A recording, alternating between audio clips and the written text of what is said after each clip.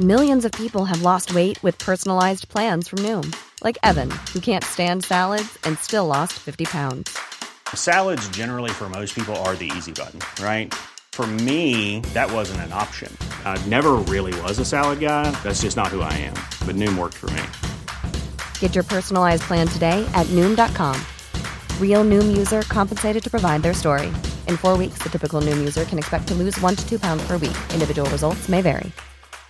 Cool fact, a crocodile can't stick out its tongue. Also, you can get health insurance for a month or just under a year in some states. United Healthcare short-term insurance plans, underwritten by Golden Rule Insurance Company, offer flexible, budget-friendly coverage for you. Learn more at uh1.com. The Leicester board have had more stick on Twitter than JMO and you, Slotty. Hello and welcome to the latest edition of The Ruck, the rugby podcast from The Times and Sunday Times. I'm Owen Slot, Chief Rugby Correspondent of The Times. Like you, no doubt, emotionally knackered, physically destroyed at the end of a sensational Six Nations Championship. But while the championships stop, podcasts never end. And here we are with just a huge amount to talk about. Did England flatter against Scotland to deceive overall? The artist, formerly known as The Unbeaten Eddie, should we blame him as he instructed us? Was this actually the closest, most competitive championship in recent memory? And are you anywhere nearer than I am to identifying a Lions Test hooker? Please subscribe on iTunes. You can also join the conversation by leaving your reviews. And I am joined this week by, off the early morning train from Swansea, the man possibly to rise highest above the weekly hysteria in Wales, Steve James. Good to see you, Steve. Good to see you all. We also have the man who is closest to Mike Brearley. Sorry, the man who is closest to Dylan Hartley, the England captain. Johnny Fordham, rugby correspondent of The Sun, is back again. Good to see you, Johnny. Thank you very much, guys. And, of course, our regular luminary, oracle and lifelong campaigner for bonus points, Steve Jones. Very good, very good. Let's start with an overview of the tournament just past. You wouldn't get much of a highlights reel from the weekend, but that's not necessarily what it's all about. A more captivating weekend of games you'd struggle to find. Obviously, I'm excluding anything involving Italy here, which is sad, but no explanation required. Now, players these days can't get through a weekend without being given a mark out of 10. So, how do you rate the overall championship? I say 8. Johnny? I'd say knock a mark off 7. For me, I'd say 8, and in that 8, bonus points had no influence whatsoever on anything. Agree with Johnny, actually. Yeah, 7. I think it was just too inconsistent, and I'm not sure any of the sides will be particularly happy with how they played. It was competitive and close, but I'm not sure about the overall standard. I know people got excited about that, but I'm not convinced by that. I think the last weekend was a bit of a reality check, wasn't it? I mean, the France-Wales game was brilliant in the closest of the contest, but brilliant after 80 minutes. You mean? Yeah. Dramatic is what I'm saying, but yeah. I mean, going back to your point you mentioned in the intro, I think people got too excited about the England-Scotland game. Yeah, I think you're absolutely right. I thought Scotland were absolutely abysmal in that game. I mean, I think they had some misfortune, but I thought they totally bottled that game. I thought England were good, but Scotland were hopeless. From England's point of view, across the board, the Scotland game was the exception rather than rule, wasn't it? Yeah. No, I'm sorry, I disagree. I've sat there for 13 years watching rubbish rugby, and as Clive Woodward said, they never dragged you to the edge of your seat. Well, this time they did against Scotland, and I thought actually Scotland are now trying to rewrite history, and because they beat Italy, it's now become a good season. Well, it is never a good season while you lose if you lose by 60. Yeah. And Scotland's competitiveness against the other teams suggests to me that England blew them away, and it was England's excellence as well as Scotland's weaknesses. But the other thing is, in terms of class and all that sort of thing, they'd be a little bit careful. It was the best. Teams who were down came back and beat. The results were never certain. And also on Sunday, You watch that game again, on Saturday's game in Dublin, you watch that again in a year's time on video or on your own with a glass of Lucozade, and you'll think, God, that was absolutely dreadful. But if you were there and involved in it and what was at stake, it was magnificent. It was a terrible game of rugby. There was no continuity whatsoever. My goodness, it had something else to it which I'll never forget. That's the contest side of it, Johnny. What did you think of England just disappointing on Saturday or outplayed by Ireland? Both. They were flat. They lacked intensity. It was. I think the occasion clearly got to them.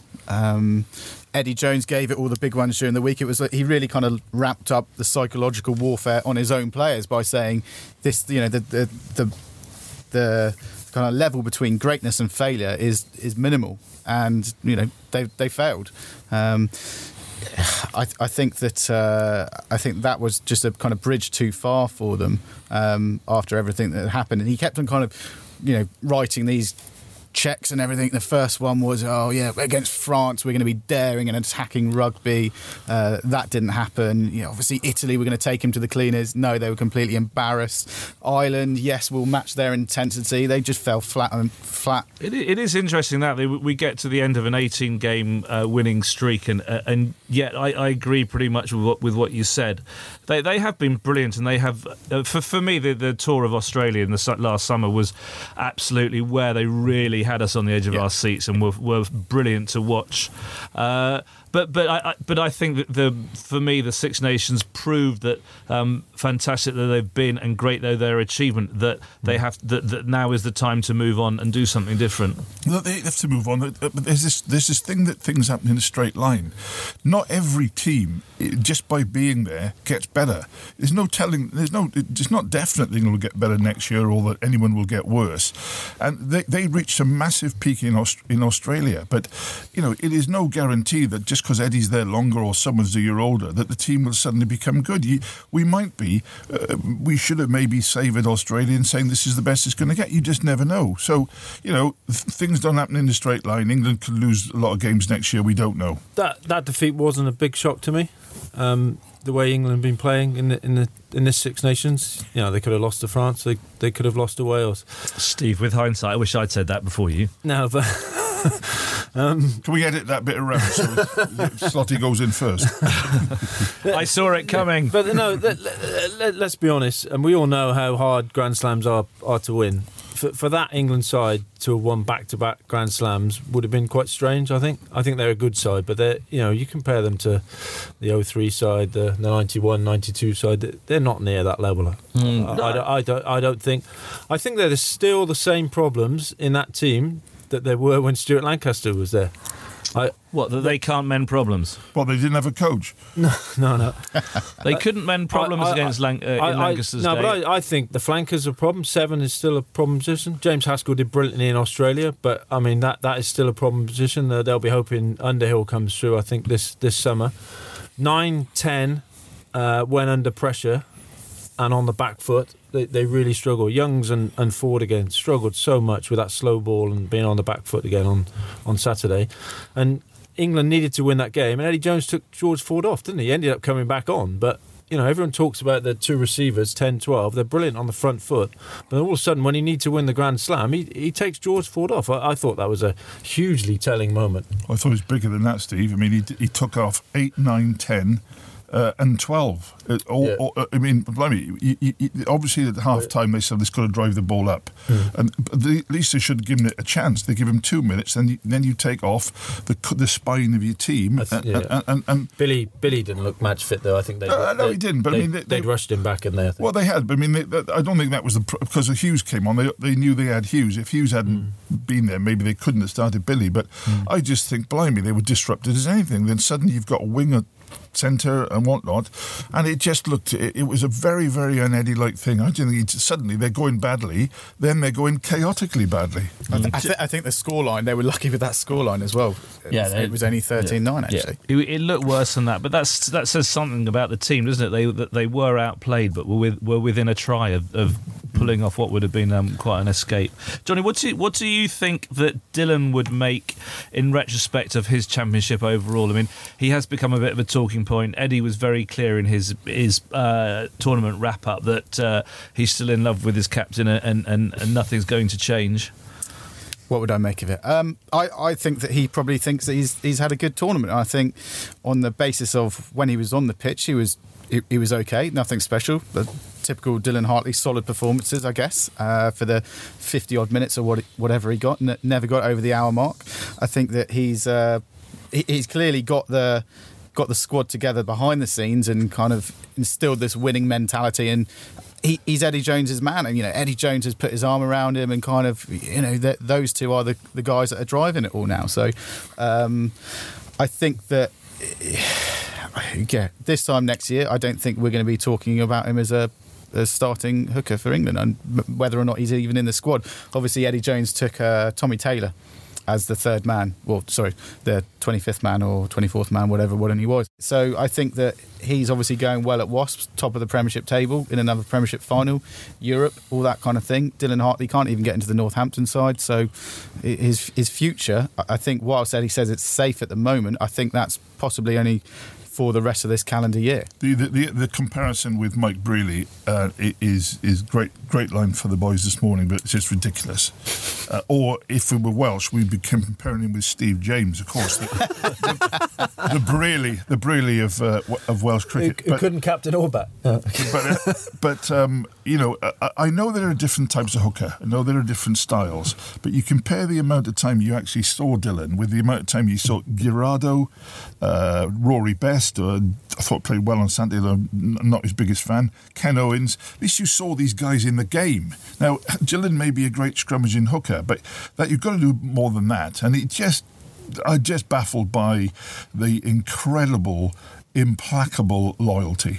I don't disagree. He does the basics well, but Jamie George can do the basics well. I mean, hookers should be doing the basics well. Jamie George can do that. Luke Cowan-Dickey, I don't think can yet, so he's probably about number 4. But Jamie George and Tommy Taylor, you mentioned, Johnny, I think that they're ready to go. It's going to be fascinating to see what Warren Gatland does with this hooking berth, as you mentioned earlier. I've got an idea who to pick. I mean, Ken Owens was the outstanding hooker in the Six Nations, I think. I would agree. He's a little bit smaller. That's the one worry. But I suppose Dane Coles is not a massive man either, is he? Do you think if you're Warren Gatland, do you take Dylan thinking he could be a really good influence as captain of your midweek team, or is he the sort of captain? You'd have a better idea on this, Johnny, than I was. Is he the sort of guy that if you took him to New Zealand and he ended up as captain of the B team and wasn't getting much of a sniff at the A team, that he wouldn't contribute? I mean, look at his role at Northampton. Actually, he does a lot behind the scenes at Northampton. Like I was just saying, he can't even get in the team, but he does a lot with the squad, and he organises a lot of things with the players and their families and all this kind of stuff. And if you speak to the Northampton owner and chairman, they absolutely love the guy, whereas Jim Mallender and Dorian West probably have differing opinions of him right now because they're not picking him. So I think he would. I think Hartley. You look at it with what Warren Gatland said about going to New Zealand and the fact that the culture and the things that I'll have to do turning up at these events and having to sing and all that kind of stuff. I think having a Kiwi in there could be a good thing for the squad to be able to kind of, let people know what is actually going to be happening, and he knows the players, he knows the cities, he knows the stadiums, he knows everything about New Zealand. So I think that's going to be a huge thing in his favour. Slotty, I think it's a good point though about the midweek captain. Ian McGeechan always goes on about that, doesn't he? That you need a good midweek captain on a Lions tour. I don't know Rory Best well enough, but if he was to accept that you're not probably going to challenge for the Test team, would he be that right sort of personality? I don't know, but it's something Gatland's going to have to think about when he's selecting that side. He is. I think you've got to be a bit careful with that now. Don't forget, in the old days, you'd have a huge game on Saturday, then you played Joe Blogg's Country Bumpkins in midweek. But actually, it's not. There are difficult games in midweek, which sometimes are more difficult than Saturday games. So you've got to be a bit careful. I mean, the other thing is with Dylan, I agree with Johnny about he's a Kiwi, he knows it all, but that can actually be really disadvantageous advantage because he'll be pilloried from pillar to post down there. They'll ask him all sorts of stuff about his dirty play and why did he desert. He'll be seen as a deserter. He'll be almost like a lightning rod that Alistair Campbell was in 2005, and that was a lightning rod. That is quite some statement. On to Wales. So Right. you look back at the Championship. Wales were 3 minutes and one dodgy kick away from beating England. Yeah. They were winning against France until the 99th minute. Yeah. They were phenomenally close to coming second in this Championship. Yeah, they hammered Scotland in the first half as well, and then went to pieces in the second half. Yeah. So does this leave Howley? I mean, some people say, well, it would be a PR disaster if Howley was made the Wales manager, head coach further down the line when Warren Gatland eventually goes. Is he really that far behind where he started? Yeah, it's a difficult question. I mean, as ever in Wales, it's hysterical. Knives have been out for Rob Howley for a long time, basically since the first half performance against Australia in the autumn when they had a bit of a catastrophe, didn't they? His record is decent, as you say. They did okay. Look, they haven't attacked well, have they? I think that's the bottom line. They didn't attack well again against France. Their defence has been brilliant. Probably, I don't know about tries conceded, but they were probably the best, weren't they, in the whole tournament? They were certainly the best before last weekend. What did they concede? One there. I mean, under Sean Edwards, the defence is brilliant. They just had that shocker against Scotland. The thing with Howley is, I mean, that decision is not to be made until 2019, and a lot can happen between now and then. Personally, I feel he gets a lot of undue stick, Rob Howley. He did bring in Alex King, didn't he, for the attack this campaign, so he wasn't necessarily solely in charge of the attack of the Welsh team. And then people who've had a hand in trying to change the way that Wales attack is growing sort of by every campaign. I'll tell you my view on it. I think they struggle because they haven't got great ball carriers. They don't get over the gain line like they used to. When England have been at their best, Billy Vunipola has been smashing over the gain line, and then the other guys will come in behind him. They'll clear people out, and then Ben Youngs and George Ford have got quick ball. You don't often see Wales getting that these days. They got it a bit against England, and that's probably their best performance. Totally agree with Steve. I think the problem's not in the backs. I mean, people talking about the backs in the World Cup. Well, they had about 10 them out. I slightly despair of the fact they've got great players who they're allowing to be mediocre. I mean, you've got Toby Faletau, Luke Charteris on the bench, and you keep them there.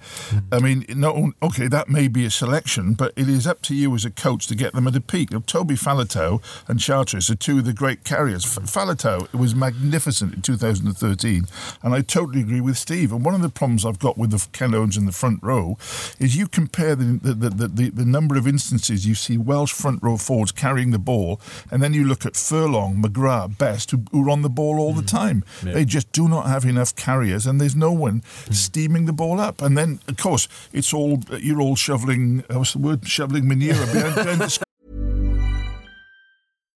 Here's a cool fact: a crocodile can't stick out its tongue. Another cool fact: you can get short-term health insurance for a month or just under a year in some states. United Healthcare short-term insurance plans are designed for people who are between jobs, coming off their parents' plan, or turning a side hustle into a full-time gig. Underwritten by Golden Rule Insurance Company, they offer flexible, budget-friendly coverage with access to a nationwide network of doctors and hospitals. Get more cool facts about United Healthcare short-term plans at uh1.com. This is Paige, the co-host of Giggly Squad, and I want to tell you about a company that I've been loving, Olive & June. Olive & June gives you everything that you need for a salon-quality manicure in one box. And if you break it down, it really comes out to $2 a manicure, which is absolutely insane. It's also so easy to get salon-worthy nails at home with Olive & June. The difference between how your nails used to look when you did them yourself and now with the Mani system is a complete game changer. The best thing about Olive & June, too, is it's a quick dry. Dries in about 1 minute, lasts for 5 days, and full coverage in up to 1 to 2 coats. Visit oliveandjune.com/perfectmani20 for 20% off your first system. That's oliveandjune.com/perfectmani20 for 20% off your first system. Many of us have those stubborn pounds that seem impossible to lose, no matter how good we eat or how hard we work out. My solution is PlushCare. PlushCare is a leading telehealth provider with doctors who are there for you day and night to partner with you in your weight loss journey. They can prescribe FDA-approved weight loss medications like Wegovy and Zepbound for those who qualify. Plus, they accept most insurance plans. To get started, visit plushcare.com/weightloss. That's plushcare.com/weightloss. Because you're not on the front foot. Yeah, Jake Ball played out of his skin against England and did carry well, didn't he? But that was quite a lone instance. I think Faletau will definitely go on the Lions tour. I think he'll be on the 23 if he's not starting. Gatland rates him very highly. Yeah. All right. So overall, Six Nations. Which nation do we think will be most happy, content with their achievements over the last 7 weeks? Because that's not hard to pick. As you said already, Steve, everyone will be slightly regretful. Johnny? France, maybe? You were dying to say Italy then, Johnny. I don't know, obviously Ireland bombed in that first game, Scotland against England, Wales... Yeah, Wales couldn't do it, get it over the line against England.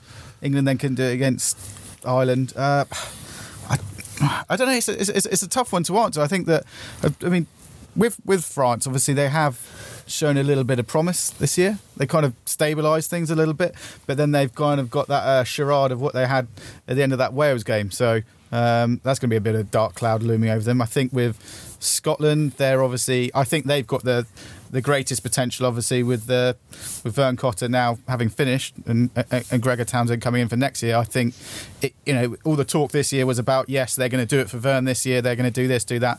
Didn't manage it. Now the talk's going to be they're going to do it for Gregor next year.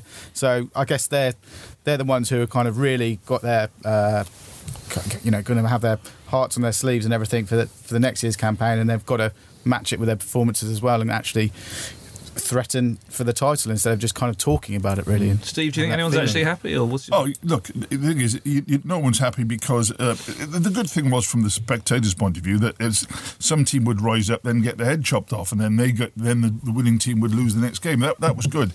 Look, if in a season where you didn't go as high as you wanted to, you may as well be the team that won the trophy, and England retained the trophy. We know there's no Grand Slam, nowhere remotely near it, but if you're in that situation, you might as well come away with something, and they did. Yeah, no one happy, as I said earlier. I put a tweet out on Saturday night saying I still wasn't sure who the best team was in that tournament, and it got a lot of stick.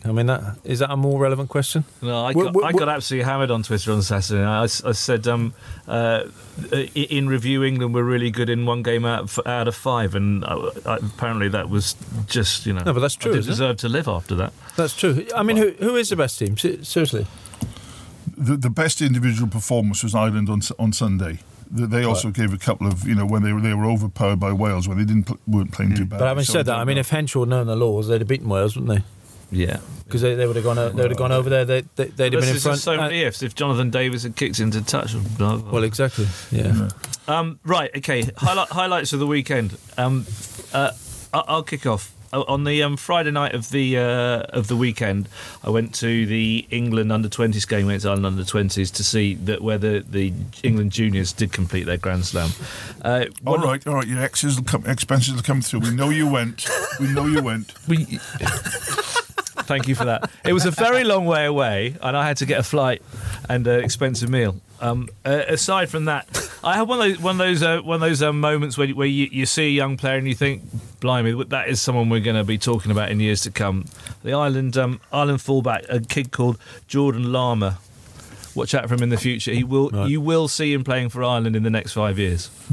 Okay. Is that LA like a llama in the zoo, or LAMA, or what? LARMOUR. Oh, Lamour.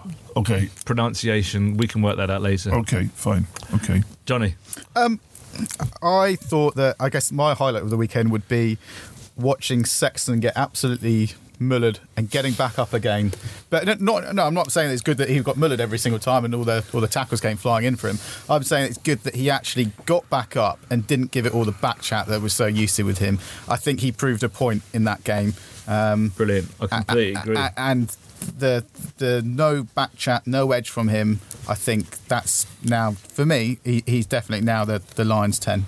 after seeing him do that. I enjoyed the final whistle of the Ireland-England game because you say it was all over for a bit and we can get our lives back. But I just thought it was a great Six Nations, and I think my most comforting moment was when we touched down at Heathrow after a dramatic battle against 75-mile-an-hour winds.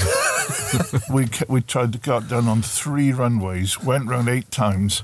Came down safely, but that magnificent British Airways captain. So well done, son, because that was shaky.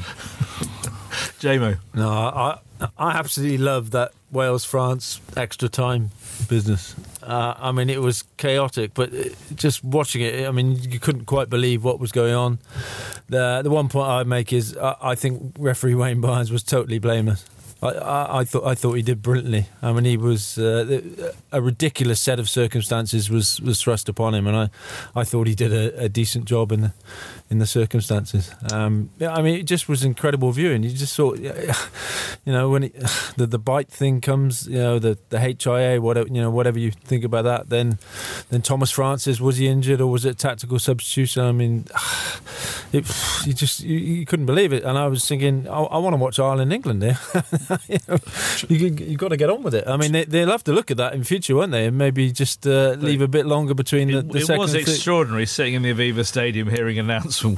We're delaying the start of the game while we wait for Wales to finally finish. I'll tell you what, the only very, very worrying thing is, I agree with Steve about Wayne Barnes. I think Wayne got more right, with one exception possibly, and that was the touch judge said that there was not 10 yards for a.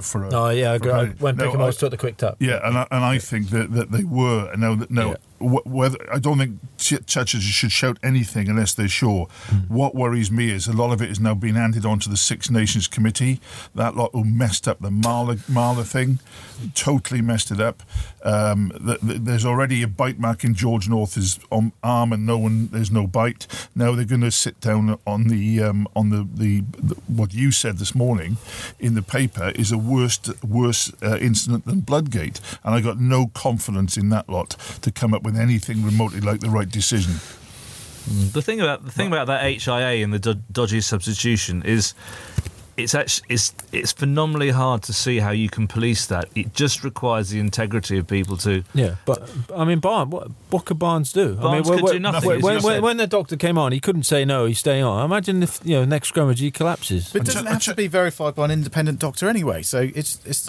But he gets independently verified when he's gone down the tunnel for his HIA. So the decision to take him off was by the French doctor. Do you know what the only reason we have replacements now, or the only reason we have so many, is that when you had to get the doctors okay to come off, the doctors were bent because they became team doctors and they totally forgot all their oaths. And this fool coming in now, Dr. Kildare's French cousin, running on the pitch, he's become as much a part of the team as the coach and the bloke who sweeps the dressing rooms out. Okay, we're finishing our Six Nations in disarray and unhappiness. Our team in the tournament has been picked this week by Steve James, and no one is allowed to agree with him. James, off you go. Okay, we'll start at number 15. I've picked Stuart Hogg, but I'm not. You were anti-Hoggy last time we saw you. Exactly. Yeah. I'm not entirely sure about it. But I've gone in and out of that one as well, but I finished with him too. He attacked well, defended very poorly, but I just think the others haven't mounted enough of a challenge to take him out of that place. Please discuss. Hogg for me. Johnny's in. Absolutely. I'm in. And obviously, Steve absolutely loves has not been Stuart Hogg's fan during the Six Nations. You didn't even pick him for your Lions squad. He scores 27 tries and he's not in. Look, didn't pick him for your Lions squad. Has anyone ever seen a match in New Zealand? That's why I didn't pick him. I get all these. You say they're attacked by Twitter. That's like being savaged by a dead sheep. Who are you going to pick? I'm going to pick Scott Spedding. Yeah, but even France dropped him. Sorry? Even France dropped him. I picked him on that one performance against England. No, he had a couple of good games. He was good against England, I'll give you that. But Scotland game is good as well, actually. Wingers have gone for Tommy Seymour and Elliot Daly. The first half on Saturday, the chickens all came home to roost, didn't they? He didn't know where I thought he showed some touches of class, though, and he got a bit more involved than Anthony Watson did. He had composure, I thought. And that time when he caught the ball just as it was going out, but flicked it back in, didn't he? Jumped up, flicked it back in. then booted it away. I thought Daly would be in my team, and so George North. Okay, sorry. George North. You can't pick George North after that Scotland game, though. That just discounts him. I just think that he finally turned up. After being missing for he'll be in the Lions side, but for the last 18 months or so, he's finally turned up. I just have a problem with George North. I thought he got better and obviously rediscovered his form against Ireland, but Ireland stuck a few high balls over his head and he was pretty rubbish underneath them. And the All Blacks will see that and think, oh, that's brilliant, won't they? Yeah, he played well against the All Blacks first test mine last summer. And I think that you need at least one big winger. I mean, New Zealand will have at least one big winger, maybe two. No, you need at least two big wingers. Okay, well, there we go. You need three big people in the back three. So that's why you have to pick North then. Yeah. All right, our centres. All right. Okay, centres. Farrell, shoe-in. You can't argue. I imagine you can't argue with that. Broad agreement there. Right. Everyone, yes. I've gone with Joseph at 13, even though I've got big reservations there as well. I think he's a good front foot player, but I think he went missing in Dublin. And I've never been a big fan of Gary Ringrose, but I thought he was excellent in Dublin on Saturday. I went for Joseph as well, but like you say, Ringrose in Dublin. There's obviously all the talk. He's the next Brian O'Driscoll. You've seen bits of it, but he's never kind of just he's a young, bits. I thought he's a young player. He was. I had Fiku as my 13, but Fiku's mine too, and Farrell. The one person disappointing me was Henshaw because I looked at him very, very closely a few times, and I found him very one-dimensional. 10, Sexton. Agreed. 9, wasn't sure about it, if I'm honest. But goodness, this is a good one. I've gone with Webb, Rhys Webb, Wales. Is there anyone in you three guys' team who's ever made a tackle? Rhys Webb makes lots of tackles. Oh, all right, Rhys Webb, okay. Is Conor Murray not a good tackler? No, The thing about Rhys Webb is he gives away penalties, isn't he? And Irish people don't know how to give away penalties, so that's sort of... I like the French come off as well. What's his name? Seren. Yeah. I think he's classy. Loose head, I've gone with Joe Marler. Me too. Even though I think Mako Vunipola better, but he was obviously injured and only came back in late. And I'd have Vunipola as my Lions loose head, but I've gone with Marler. Also Marler written down here for me. Yeah, fair enough. Okay. At least you got one defender in the team. Hooker, as I mentioned earlier, I've gone with Ken Owens. Again, I suspect your front row is got across the board agreement. Have you gone Marler, Owens, Furlong? Furlong, yes. That's what I've got. No, Ken Owens is. They will have to have finishers, as Eddie calls them. Ken is you need someone to finger them in the scrum. You've got to have the biggest guy there. I don't know. I mean, so who's that then? Hartley. George. Is he that big? George. Well, he's bigger than Ken. I mean, Ken he's never started a test, has he? Ken's one of the guys. He's got the record as well. If Ken Owens was 2 stone bigger, he'd be one of the greatest forwards. And also, you ask anyone from Gloucester about Richard Hibbard this year and tell me why he's not in the Welsh team. I forgot this is the weekly Hibbard supporters club. No, it's not. You ask... no, I'm not disputing it, but... You ask anyone at Gloucester, he's absolutely fantastic. I agree that Jamie George should be the starter in the test matches, but we're talking about the team of the tournament, and he's played 20 minutes, 25 minutes, so I also have Owens there. Okay. Right, our locks are... the English locks, Launchbury and Laws. I went all English as well, actually. Okay, well, I had Launchbury Laws as well. Back row, 6 and 7 have gone with the Welsh boys, Warburton and Tipperick. I've not been a big fan of Tipperick in the past, but I thought he had a very good tournament. I think he'll go on the Lions tour, but I think Warburton will be the Lions 7 and he'll be captain. And you're 8? I've gone with Pickamoles at 8. I've gone Pickamoles at 8. I put Warburton at 6, and I just couldn't decide between Tipperick and the Frenchman. Frenchman, Kevin Gordon. I thought he had a great championship as well. Okay. I put Stander in there for me. At 6? Yeah. Stander's interesting for the Lions, isn't he? I mean, he had a great championship, as Steve continually points out, and I watched him on Saturday and I could not agree more. He has a dimension and not many more than that one. Yeah. I mean, the only thing I'd say, Sam Warburton himself will admit he's not a great carrier. That's why I don't think they'll consider Warburton at 6 for the Lions. I think they will need a carrier at 6. And Stander is a carrier, but so's O'Brien. I wouldn't rule O'Brien out at 6. But where Ireland struggled was they had both those guys in the back row. They're fantastic, big-hearted players, but both of them really restrict you. Yeah. Okay. Gents, Six Nations is done. We're now moving back into the week-by-week Premiership and European Club Rugby. So we'll just finish off this podcast talking about that. In particular, the news from Leicester yesterday about their change of head coach. Aaron Major is going to be coach for Leicester on Saturday for the Northampton game, and then he will be on a plane back to New Zealand, and Matt O'Connor will replace him. The Leicester players have been extraordinarily firm in their surprise that they prepared to vocalise in their support of Major. For me, it seems extraordinary that you spend 2 years building a team around Aaron Major and recruiting major players, and then you bring someone else in to coach them. Is this a positive move? Well, the players clearly don't think it is. Freddie Burns, Talisa Vianu, Lachlan McCafferty. Was there anyone else? I can't remember if there was anyone else. They all kind of said, what's going on? We're going in the right direction.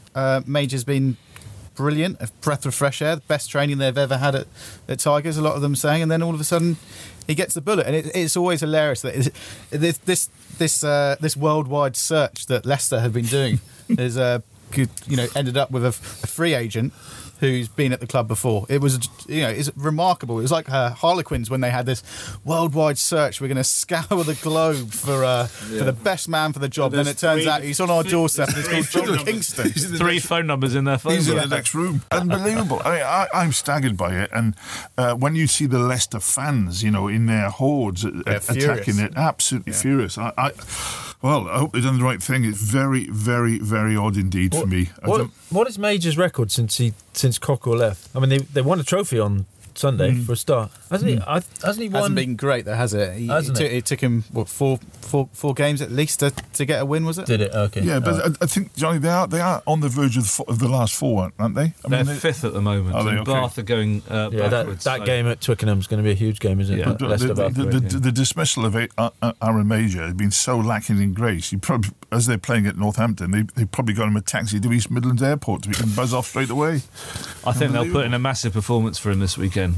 Yeah, definitely. I think they'll win that. Well, they usually do in those games, don't they? Yeah. Gentlemen, thank you very, very much indeed. That was The Ruck. Thank you for listening, and we'll be back again next week.